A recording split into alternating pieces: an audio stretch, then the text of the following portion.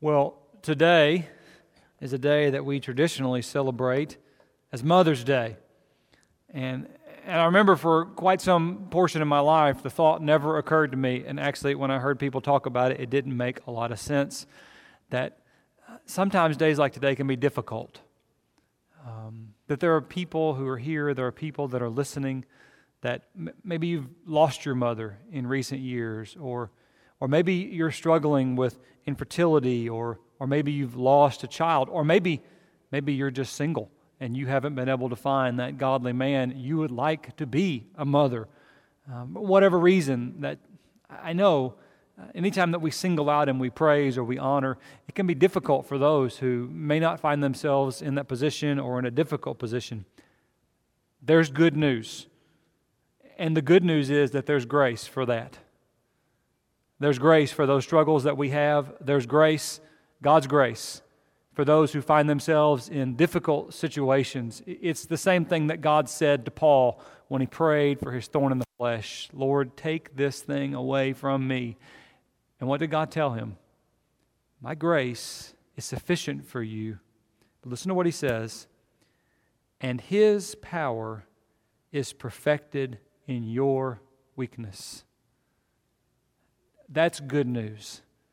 Whatever we face. It doesn't mean that we aren't dealing with difficulties, but it means that we are following a God and serving a God who is greater than our difficulties and greater than our challenges. That being understood, we want to spend some time honoring this incredible gift that God has given to those of us who are here worshiping today. We want to spend some time honoring who read passages like Titus chapter 2 and they don't hear oppressive words, but they hear words of incredible liberation. Not just to praise everyone who's ever had a baby, that's really not all that praiseworthy, but to praise those women amongst us who are striving to take those children who they have brought into this world, and they're striving to teach them and to rear them in the paths of God from the time that they are a child well on into adulthood to the very end of their life. I thought about how many godly mothers we have, and how for some of you that means that you've got a little infant in your arms, and for some of you, your baby's an old man, but you still not only care for him, but you still take spiritual responsibility and investment in their life. So this morning, I want us to look at a classic text, Proverbs 31.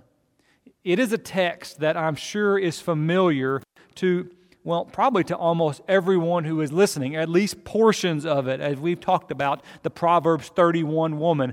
Can I tell you, complete honesty, many times I have steered clear of Proverbs 31. And the reason for that is I feel like it's one of those passages that gets used so often that it gets used inappropriately. And it just kind of bothers me, so I avoid it. Now, that's not really an appropriate response, is it? Because there is an appropriate way for us to see Proverbs 31. There is something praiseworthy that is here.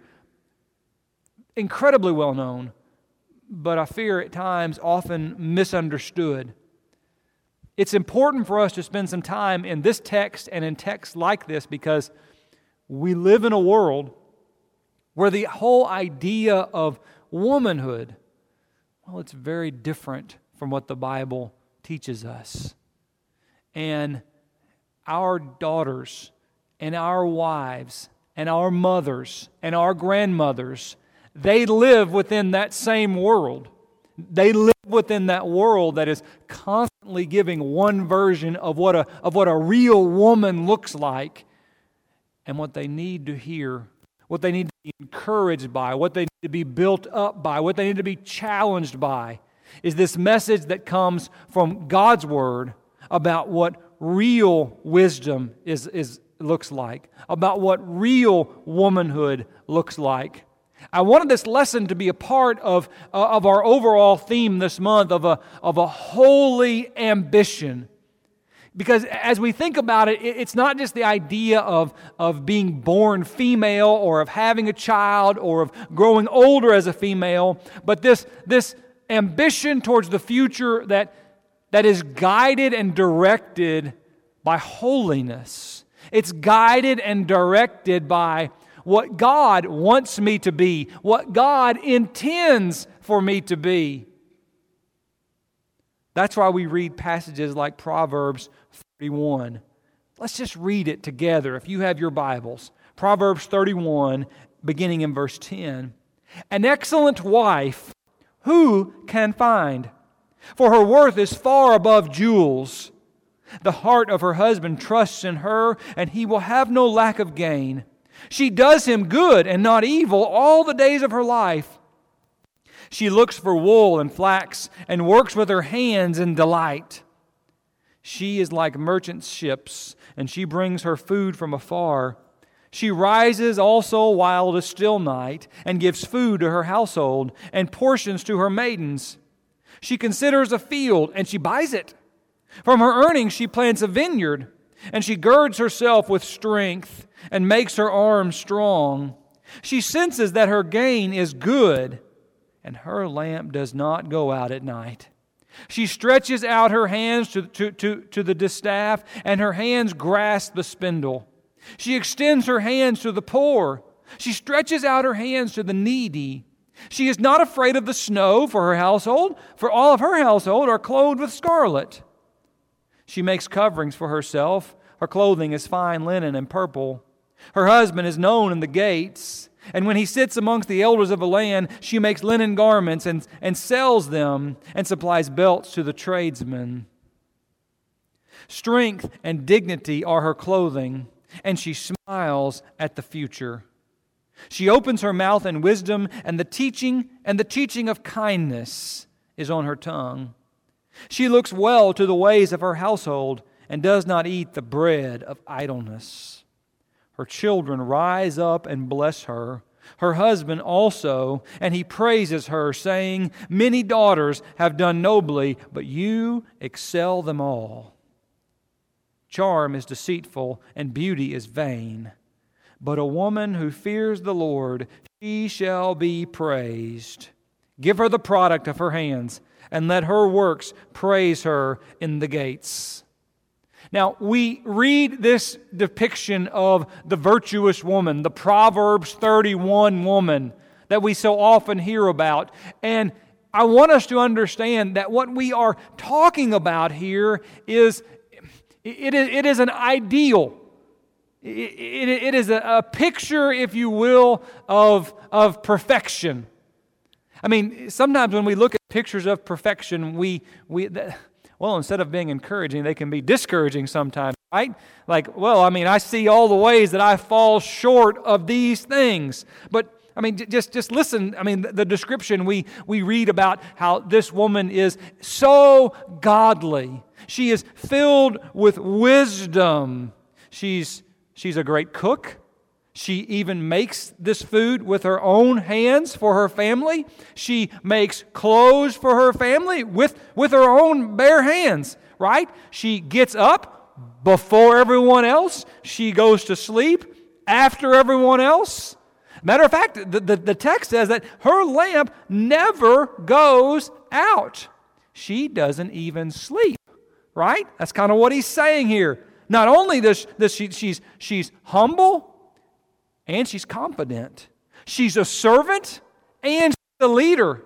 She's not only someone who is involved in the day-to-day operations of her house, but she's also an entrepreneur. She's making deals in the world. And on top of that, she even loves and cares for the poor. Do you understand? We're talking about the perfect woman. We're talking about this ideal. Much in the same way that when we come to the New Testament, we have the ideal man in the form of Christ. He's perfect, right? He does everything the right way. He does everything for the right reasons. He does everything at the right time. He's perfect. And so no matter how godly you may find yourself, you say, well, I certainly fall short of that. Well, what we're really seeing here is that image of a Christ-like woman. And when we read these things, just like when we read of the example of Christ, instead of it being something that just discourages us, they ought to be things that encourage us, that inspire us to say, this is what I want to be. I want to live this out in my life. To those of us who are married, listen, one of the opportunities, one of the privileges that we have placed before us is to encourage the image that we just read about there in Proverbs 31. Think about passages like Ephesians chapter 5, right? As he talks about the headship of man, but within that headship, he says, husbands, love your wives, just as Christ also loved the church and gave himself up for her, that he might sanctify her, having cleansed her by the washing of water with the word, that he might present to himself the church in all of her glory, having no spot or wrinkle or any such thing, but that she should be holy and blameless. See, that's what we honor. From a biblical perspective, that's what's worthy of honor. So for husbands, passages like Proverbs 31 ought to be these challenges to recommit ourselves to that end. When we think about what does it mean to be a good husband? What does it mean to be a godly husband? Well, it means that I am someone who is actively striving in my life to help. I'm not talking about a project. No husband wants to be a wife's project. No wife wants to be a husband's project, right? Can we amen that with about 4 people here? I think we can amen that. But to understand, Nancy, Jack gave a real loud amen. I don't know. But this, she did too at home. Don't worry, right? But to understand, I want to encourage that. I want to be a source in my wife's life that actually helps these things become a reality in her life. Just like it works vice versa with this idea, right?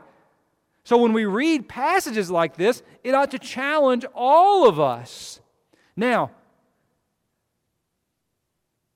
what we see with Proverbs 31, and I find this really interesting, is that Proverbs 31 is not primarily written to women. It's not primarily there for my daughter to hear, although I hope and I pray that my daughter is listening to the things that are there. There's a lot that can be learned, right? What you'll see in Proverbs 31, this just fascinates me, is that the primary audience of Proverbs 31 are single men. Do you believe me?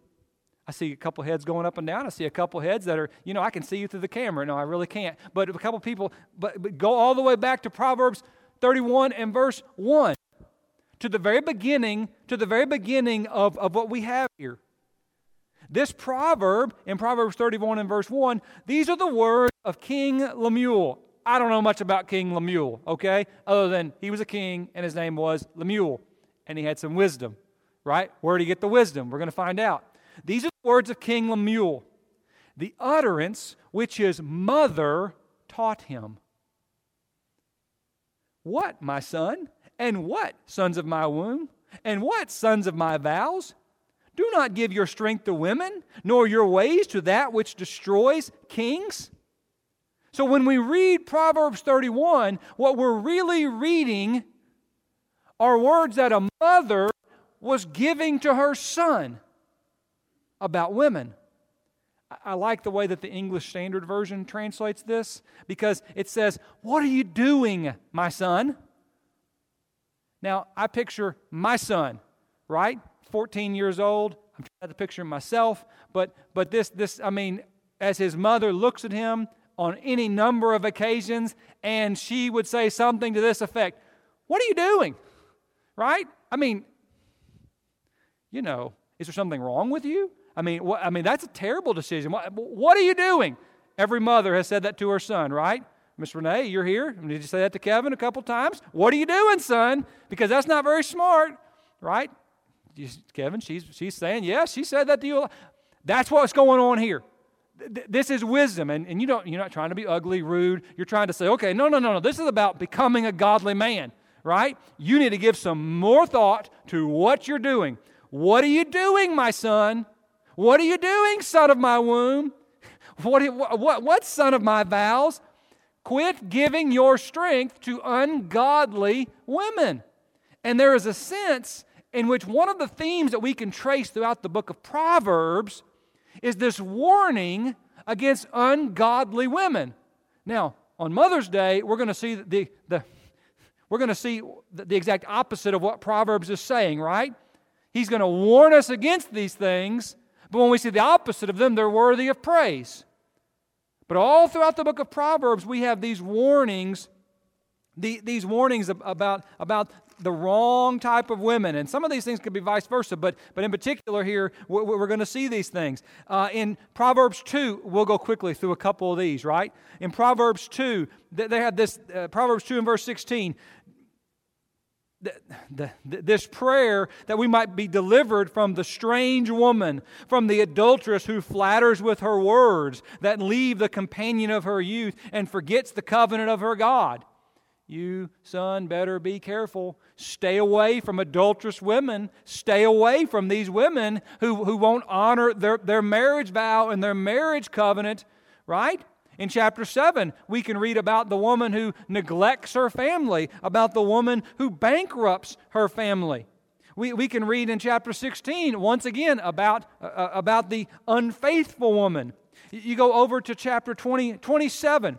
In chapter 27 and verse 15, we're going to read about a contentious woman. In chapter 27, beginning in verse 15, he says, a constant dripping on a day of steady rain and a contentious woman are alike. He who would restrain her restrains the wind and grasps oil with his right hand. It's a warning, right? It's a warning. You don't want one of these contentious women. Back up to Proverbs 25 and verse 24. It is better to live in a corner of the rooftop than in a house shared with a contentious woman. It's just one of these themes throughout Proverbs, right? Be careful. Be careful about falling prey to this sort of woman. It's a lesson that we talked probably ad nauseum to our children about. What sort of person do you want to marry? What sort of person do you want to find yourself with? Right? One of the things I say to my son all the time, I don't care what she looks like, son, she ain't worth it. Right? What do we mean by that? Well, we've seen lots of people, they make terrible mistakes when it comes to the type of woman that they want in their life.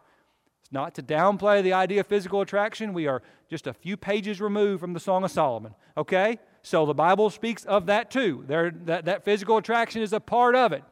But I'm going to tell you, I don't care what she looks like, if she's a contentious woman, if she's unfaithful, if she doesn't care for her family, you don't want a woman like that. Proverbs 11 and verse 22, as a ring of gold in a swine's snout, so is a beautiful woman who lacks discretion. Over and over, the warnings that come here. And then we come to the end of Proverbs. And we have this beautiful text of, I've told you what to avoid. Now let me tell you what to look for. Let me tell you what to seek out. Single men, what to seek out when you think about who you would want to date, who you would want to marry, who you would want to be joined together with. What do you pray for? What do you seek out in your life? Can I tell you, in Proverbs 31, when he speaks to the single men, the words of wisdom that his mother shared with him, we live in a world that says, well, we just, these things just got to let them happen as they are. No, you seek these things out. You seek these things out. We know what it means to seek out a career. We know what it means to seek out money. We know what it means to seek out praise and prestige and fame. We know what all of that means. That's ambition, right? What is holy ambition? To seek out a godly wife. It's time to put down the video games and go out and seek out someone who can be that spouse that God has desired. Why? Because she's worth it. Because this is a treasure that's worth more than rubies. Because this is valuable. And anyone who has a wife like that could speak to that fact. That's what we see there in Proverbs 31. That message to each one of us, but in particular, that message to single men. We honor that thing that God says is so valuable. Charm is deceitful and beauty is passing, but a woman who fears the Lord, she shall be praised. Give her the fruit of her hands and let her works praise her in the gates. We need a culture, a church culture, if nothing else, a church culture where what we read in Proverbs 31 is something that is praised and promoted. Why?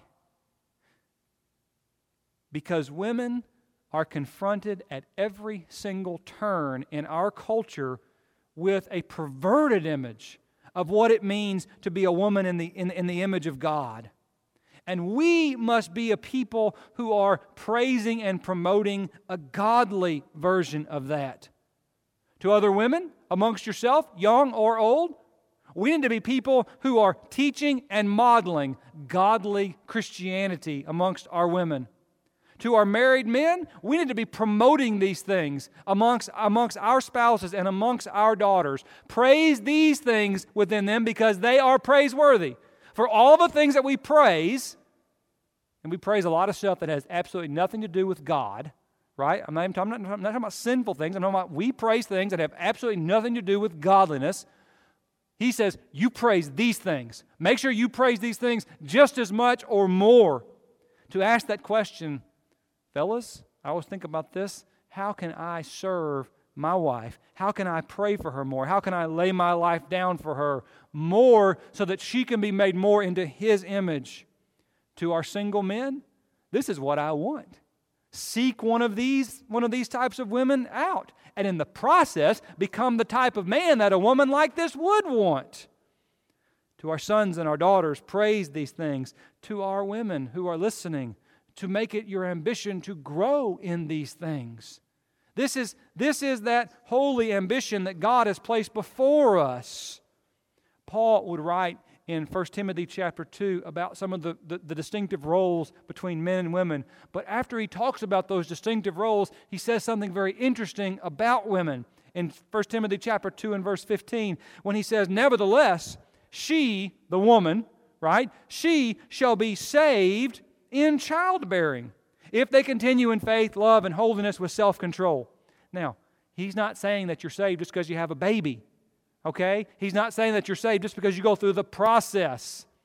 No, childbearing stands for the whole of this unique role that only women fulfill. I can't fulfill that role. You can't fulfill that role. We can attempt. We cannot fulfill it. God has created this role that we read about in Proverbs 31, that ideally the woman is to portray. One of the great wake-up moments in my family came when we're trying to structure what our family is going to look like, and all of this came when my wife was in grad school. I think I shared the story with you last year, but I think it's worth sharing over and over again because it really helped us kind of to see the picture. And my wife, she was top of her class. She was finishing up grad school. She was given therapy at a hospital with stroke victims and things of that nature. And she got to the end of her review. And by the way, she was pregnant, okay, before she finished school, and it was the Lord's plan, not ours. But this came about. She's going through all these things while she's expecting our daughter, and she came to the end to be evaluated, and the person who evaluated her, another woman, said, you did everything that you were supposed to do. you were always here, you gave good therapy, so on and so forth. She had an A in the class, but then she said this one thing, but you act like you care more about this baby than you do your job. Well, I do care more about this baby than I do this job. But the fact that someone would actually say that says something about where our culture is. We get into this whole debate about, can a woman work outside the home? Well, of course a woman can work outside the home. You read that in Proverbs 31. But where our culture has messed it up, where the church has messed it up, is where we've taken that to be the primary role of a woman. It's not. My wife works outside the home, but I can tell you she does not do that to the violation of the God-given role that she has to care for our family. Her job can say bye-bye if that becomes the case. And that's that balancing. I know that's not easy. That's an easy statement, hard to live out, even in our own lives. But this is what he's saying. This is that unique, special role. And when women fulfill that role, my mother, my grandmother, my wife, my daughter, when they fulfill that role, God is glorified. Titus 2, keep reading. Titus 2, verses 4 and 5. The older women are to admonish the younger women to love their husbands, to love their children, to be discreet, to be chaste, to be homemakers, good, obedient to their own husbands, that the word of God might not be blasphemed. And so we take a moment to honor and to acknowledge the women who reflect Proverbs 31. The women who reflect this holy ambition, not just people who have babies, but people who take very seriously their role, their God-given role in helping their household draw closer to God. That's what we honor today. You know, there was a little thing that I came across some time ago about the role of a mother in helping to mold one towards God. I just want to read this, that every mother ought to be able to relate to about your young children, but about all children. It just says this: they will be concerned with what friends think of them, and they will need you to teach them that they only need God's approval. They will want what they want when they want it, and they will need you to teach them to be a servant so that they can love others. They will think that they are smarter than they actually are, and they will need you to show how to learn from God's wisdom. They will act like they don't have any problems, and they will need you to show them how to share the struggles with others and the Lord. They will tend to think about themselves before others, and they will need you to teach them that the last will become first, to show them the mind of Christ. They will have lots of reasons to hold grudges, and they will need you to model forgiveness so they can learn how to show grace. They will want to have lots of money so they can buy what they want, and they will need you to teach them that their things belong to God. They will struggle with their looks and their appearance, and they will need you to remind them that God made them. They will need you. They will need you to point them towards Christ when and if no one else will. That's what we honor. That's what he's saying there in Proverbs 31. Lots of people have done it wrong, but there are some who have done it right. They are praiseworthy, and we praise them as we praise God. If you're listening to this lesson this morning, you need to understand that you have a mother who embraced a curse so that you could be born. That's the reality. You have a mother who embraced a curse so that you could be born. But as you reflect upon that, I want you to understand that Christ embraced a curse so that you could be born again. And if you want to honor your mother, you honor her by honoring God. That is our opportunity. That is our privilege. That is our responsibility. I'm thankful. I'm thankful for a godly home to have grown up in. I'm thankful for a godly home to live in today. I pray for a godly home in the future. I'm thankful for God's grace when we have and do fall short of that image. But I stand before God saying, I just want to reflect you and your glory. And my role as a man and your role as a mother. And when we do so, He will be glorified. That is our goal. Would you pray with me, please?